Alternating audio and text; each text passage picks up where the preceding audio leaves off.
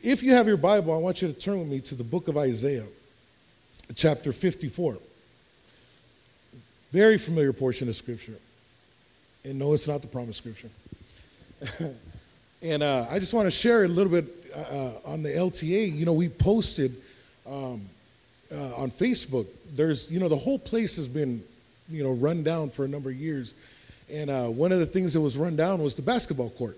And, they had torn down the hoops and some other things. And, we've been praying and really trying to not just better people, but we want to better the neighborhood, And so we've been praying. We wanted, the Lord had put it in our heart to fix up, the basketball courts.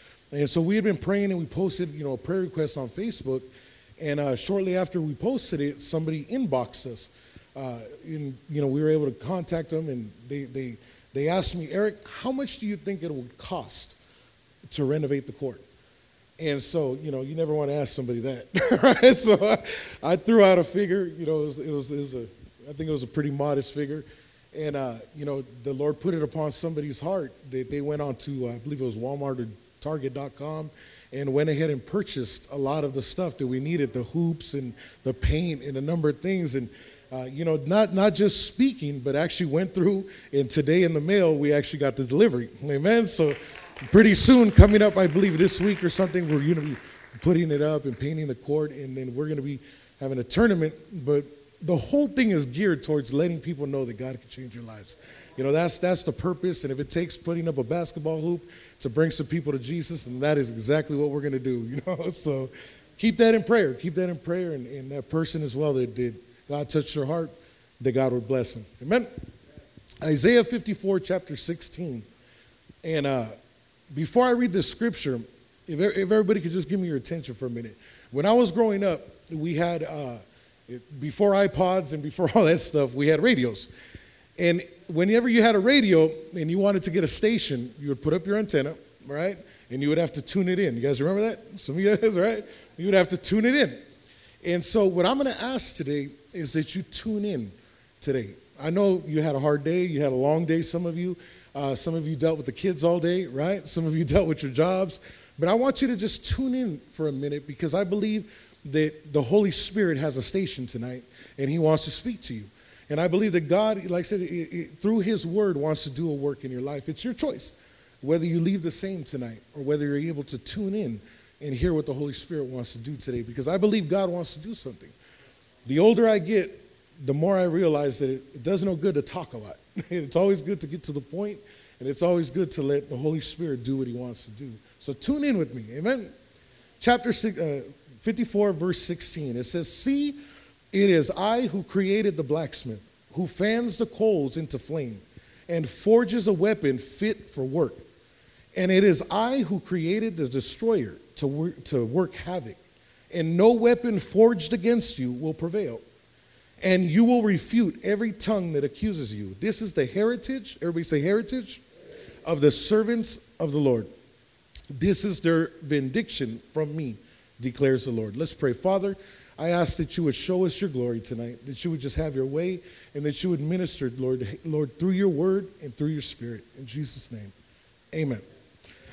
This entire conference that we just went to, it all had to do with inheritance, right? It all had to do with the heritage of what the legacy from our forefathers within this ministry have left us, have given us, and are continuing to pass on to us.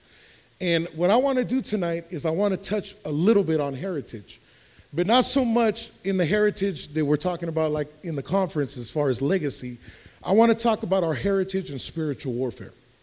And if you haven't asked yourself as a Christian, how does the enemy know exactly where to hit me? Then believe me, when you start getting hit, you will. You ever wonder why that the attacks on our lives that are probably the most severe are the ones that are like tailor-made, right? Or is it just me? The ones that where they're dealing with maybe our weaknesses, right?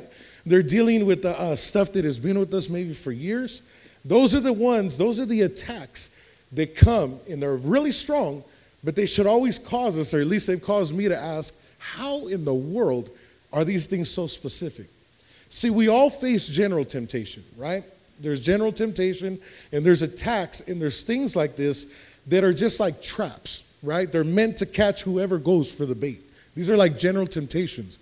right? Pastor Steve used to say all the time that the devil, right? What did he used to say? The devil's not fooling around, but he's looking for fools, right? There's always bait laid out for whoever wants to bite it. There's always a temptation that comes generally for any Christian that's trying to serve God.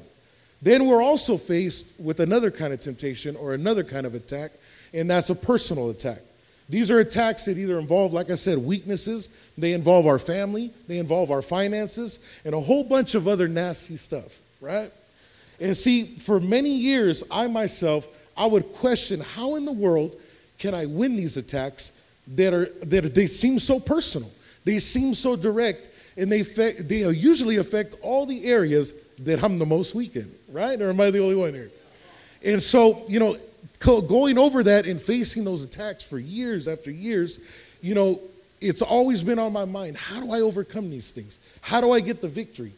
And see, in our opening scripture that we read, it's such an awesome promise from the Lord that we often overlook a huge revelation that God gave us in that scripture, right? I mean, Fred Hammond has a song, "No Weapon Formed Against Us," right? We just sang a song having to do with no weapon. But see, if you really think about that, now I want you to think about this whole scripture right here. It says, "No weapon that is formed against us." This means that you have an enemy who is actually creating and forming specific weapons just for you. I'll say it again because I don't think you heard me. This means that you have an enemy that is forming, that is forging, that is creating specific weapons just for you. Tell the person next to you, that's you. See, some weapons that the enemy creates are to distract us, right? Other are to hurt us. Other are to confuse us. Some of the attacks are to get you to fall, but all of the attacks that are created by the enemy are eventually created to destroy us. They're eventually created to destroy our salvation, to destroy our confidence in the Lord. And I have learned that the enemy creates these weapons based on the information that he has for you. Follow me here. I'm going somewhere with this. He forms it based on information that he's gathered on you, right? He's done a little bit of intel on you, right? And so here's where I came up with the question that kept bothering me, because it seemed like I kept getting hit in areas, and it seemed like the enemy knew exactly where to hit me. It seemed like he knew exactly, he had traps laid out for all the things that were right in the path of where he knew I was going. And see, I had to ask myself, why? And how does he get this information? Now, I'm just going to touch on this very lightly because I don't want to get too deep on it.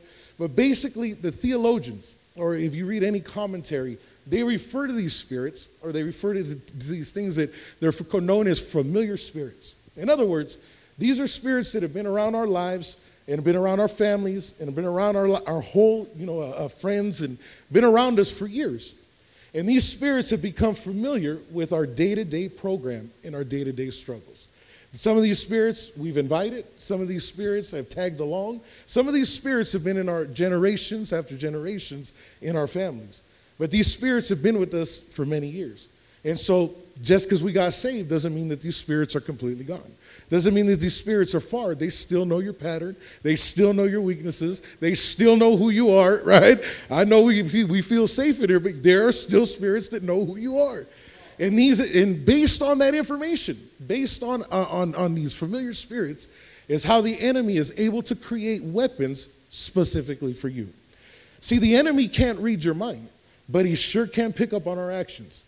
And based on the enemy's familiarity with us is how he comes up with these tailor-made weapons.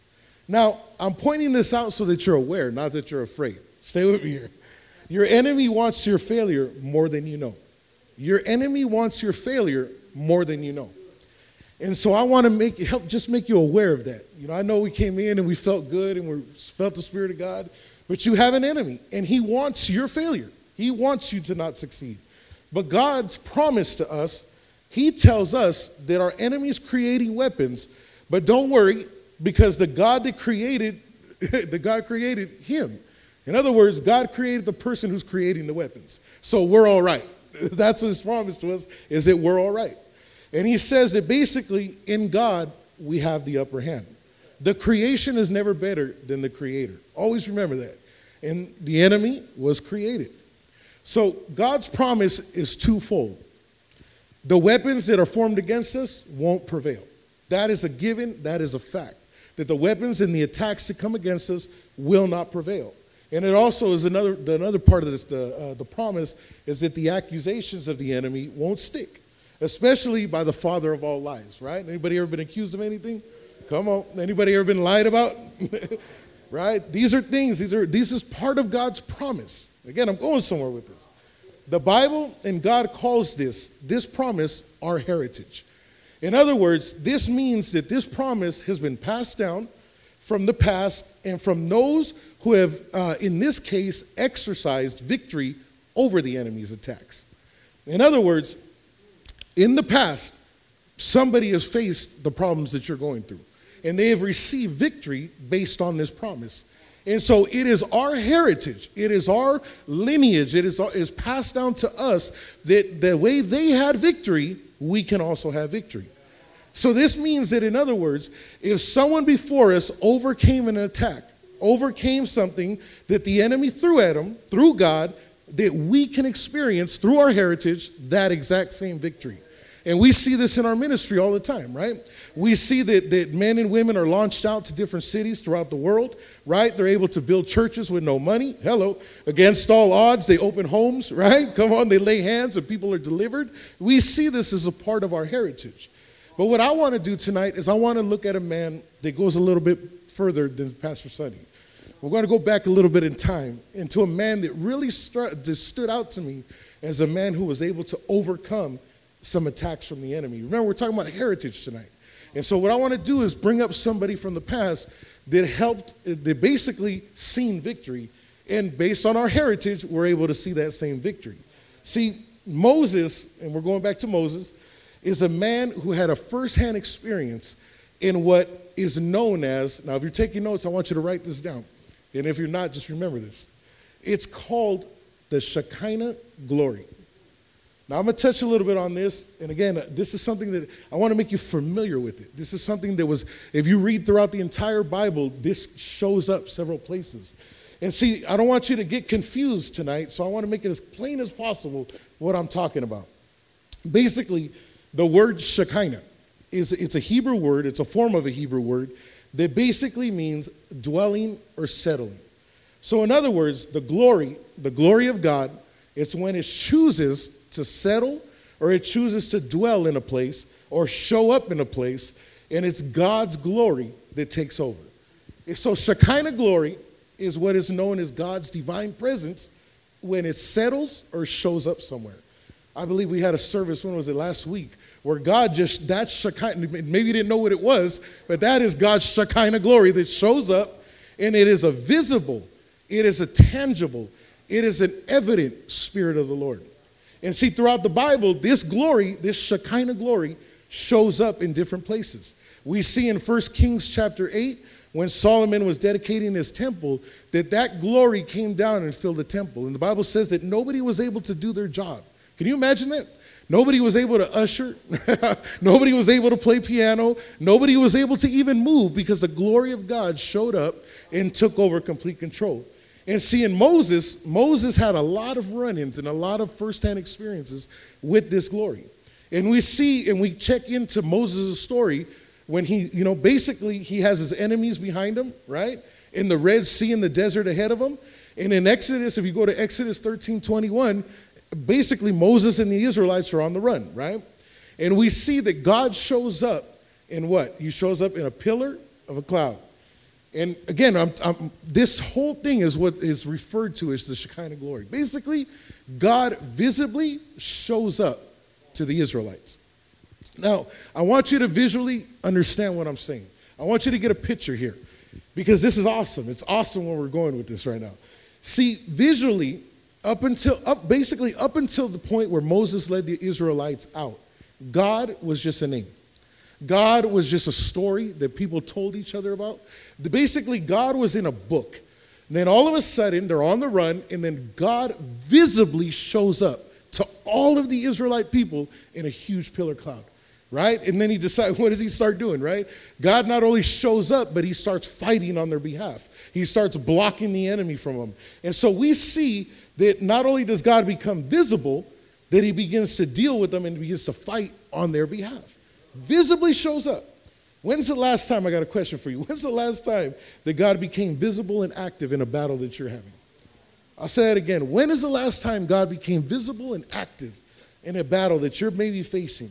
See, from that point on, this pillar of cloud and a fire by night came into Moses' life. He came into the Israelites' life. And so basically from that point on, God was visible. This glory, God came and showed up and dwelled with his people. Now, this is the Old Testament. And a lot of people will argue and say the Old Testament is not relevant till today. But I'm here to tell you something, that if it happened before, that it could happen again. Now, I'm not going to say that the fire is going to hit here right now. But what I'm saying is this, is that God can show up visibly in a situation and God can visibly be active in people's life. Back then, he could also do it now. Now, if you turn with me to the book of Exodus, chapter 33. I'm almost done, believe it or not. Exodus chapter 33. Verse 7. Or actually, 33, verse 12. There's a thing that, and I'm just going to explain it for the sake of time. There's a thing in the Bible in Moses' time. Now remember, he left left Egypt, and he's in the desert. And so God is literally leading them. God is literally with them the whole time. So Moses sets up what is called a tent of meeting. Stay with me on this one, a tent of meeting. And what it was is basically where the camp was, where everybody was at. Outside the camp, they would set up a tent. And in this tent is where Moses would go to talk with God. Now remember, God was in a pillar of cloud. So Moses would walk into this tent, and when he wanted to get a hold of God, it's just like a prayer closet. He would walk in, and the Bible says that this pillar, the visible presence of God, would go to the tent and would talk to Moses, the Bible says, face to face. Can you imagine talking face to face to God? Right? Come on, a lot of times we're in prayer and you don't see God's face, right? But God visibly came and talked with Moses face to face. So in this tent of meeting is where basically Moses would have his conversations, where Moses would give his directions. And what I want to zero in on real quick is a conversation, and basically the point of this message is it took place inside this tent. Now Moses goes into this tent right here in Exodus 33, and he's talking with God.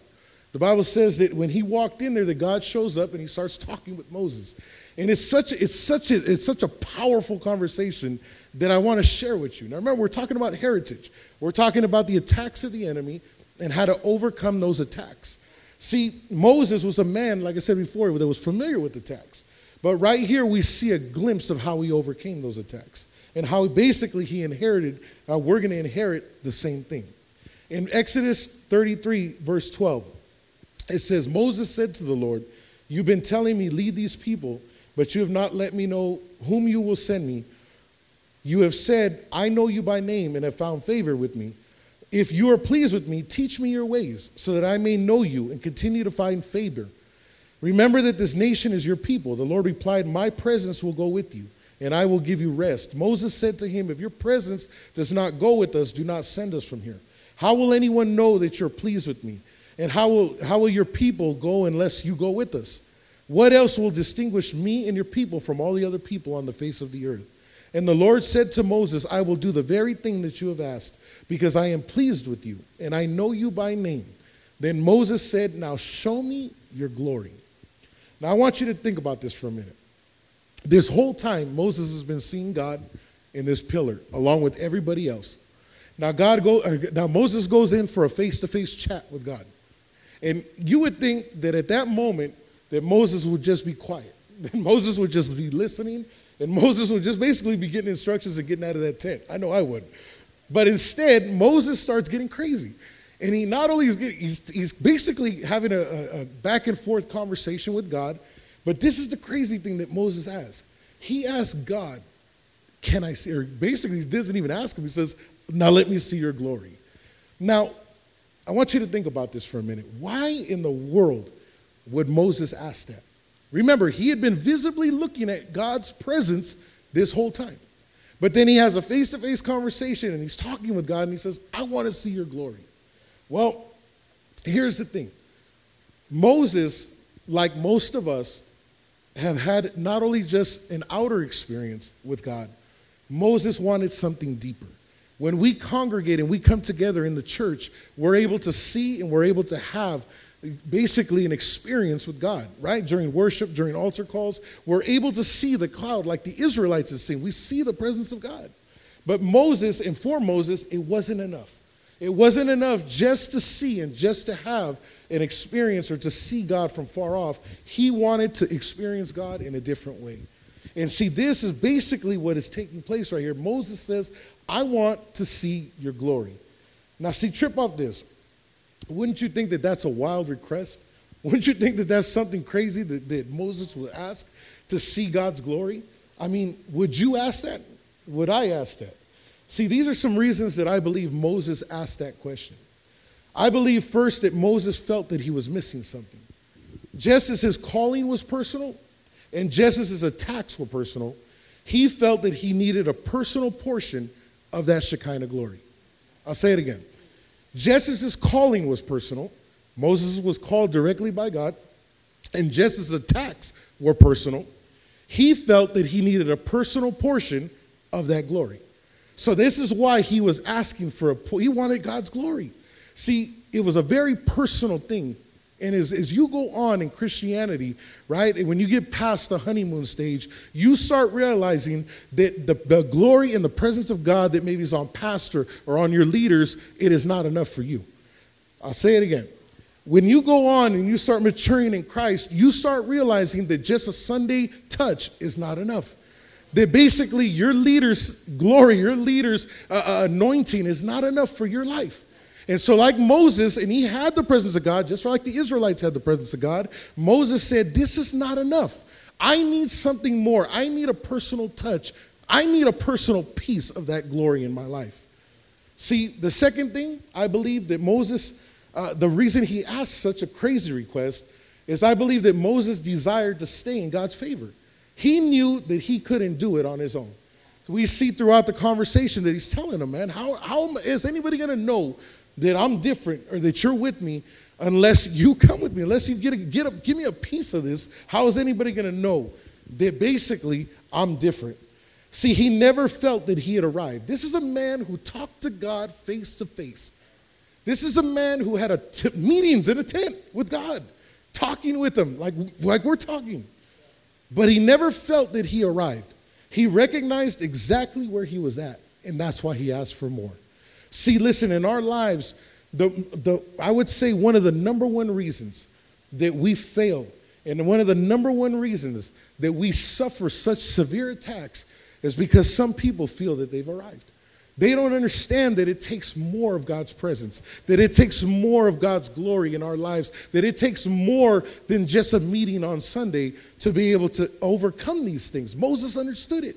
Moses understood that he hadn't arrived yet. And that basically he wanted to stay in God's favor, so he needed a bigger portion of God's glory in his life. The third thing I believe that Moses, and the reason that he asked such a crazy request, is that Moses realized that it was God who desired to reveal his glory. So he had every right to ask it. It was God himself who wanted to show his glory. And so by asking this, he wasn't out of pocket. Our heritage, our basically inheritance entitles us to that Shekinah glory. Our heritage entitles us to ask for the presence visibly and actively in our lives. See, it's a personalized dose of that Shekinah glory in our lives that causes us to overcome attacks that are just as personal. See, to pray, to be able to pray for deliverance over yourself. Come on. How many have asked for prayer before, right? That's like a common thing. Pray for me, pray for me, pray for me. When is the last time you prayed for yourself and received deliverance? When is the last time you were able to bring the presence of God in your own room, in your own house, in your own family? See, this is what I'm talking about. The Shekinah glory is what allows God's presence to become a part of your everyday life. Becomes a part of your household, it becomes a part of your marriage, becomes a part of your family, becomes a part of who you are. It isn't just a Sunday dose. It's a Shekinah glory that's actually living inside of your life. See, it's a personal dwelling of God's Spirit that causes every weapon to fail. It causes every attack to just fall off. It doesn't matter how personal these attacks are. I want you to know that it's that Shekinah glory that is able to overcome, that is able to break, and that is able to shatter these things. See, Moses understood this. And so here's the wildest part of the story. Is that God does it. God actually answers Moses' request. Moses said, let me see your glory. And God goes along with it. Can you imagine this? They're talking in the tent, right? And he asked him a crazy question. And then all of a sudden, God says, yeah, why not? He asked me, why not? Listen, think about that for a minute. If every one of us tonight said, God, we want to see your glory. God, tonight we want your presence in this place. We want your spirit. If we all came together in our own tent here and asked God, like Moses asked him to show his glory. God didn't even hesitate. God didn't even give him stipulations. All he said was, I can't show you all of me, but I'll give you a piece. And the Bible says that he walks across, and it goes on, and there's more to it, but that's Shekinah glory. God not only is willing to show it, he wants to show it.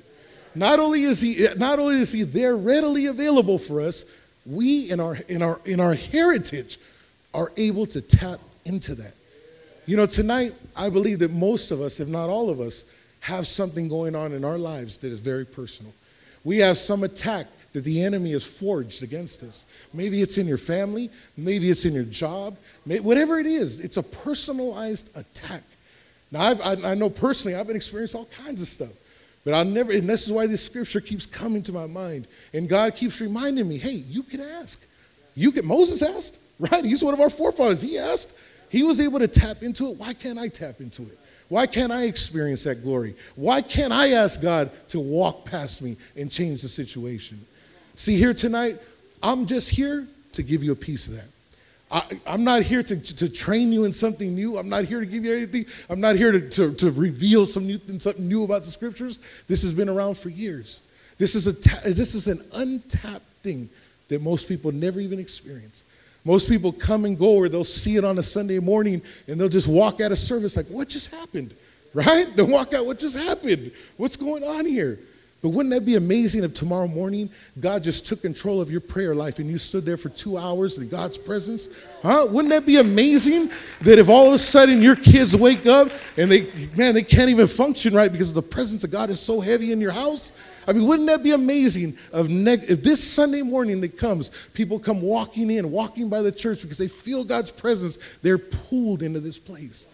See, we keep hearing about revival, but revival starts with God's glory. It isn't methods. It isn't flyers. It isn't none of that that brings people. It's God's glory. It's God's glory that visibly comes and is active and is moving through our lives, through our church. You know, here tonight, that's all I want to do is give you a piece of that glory.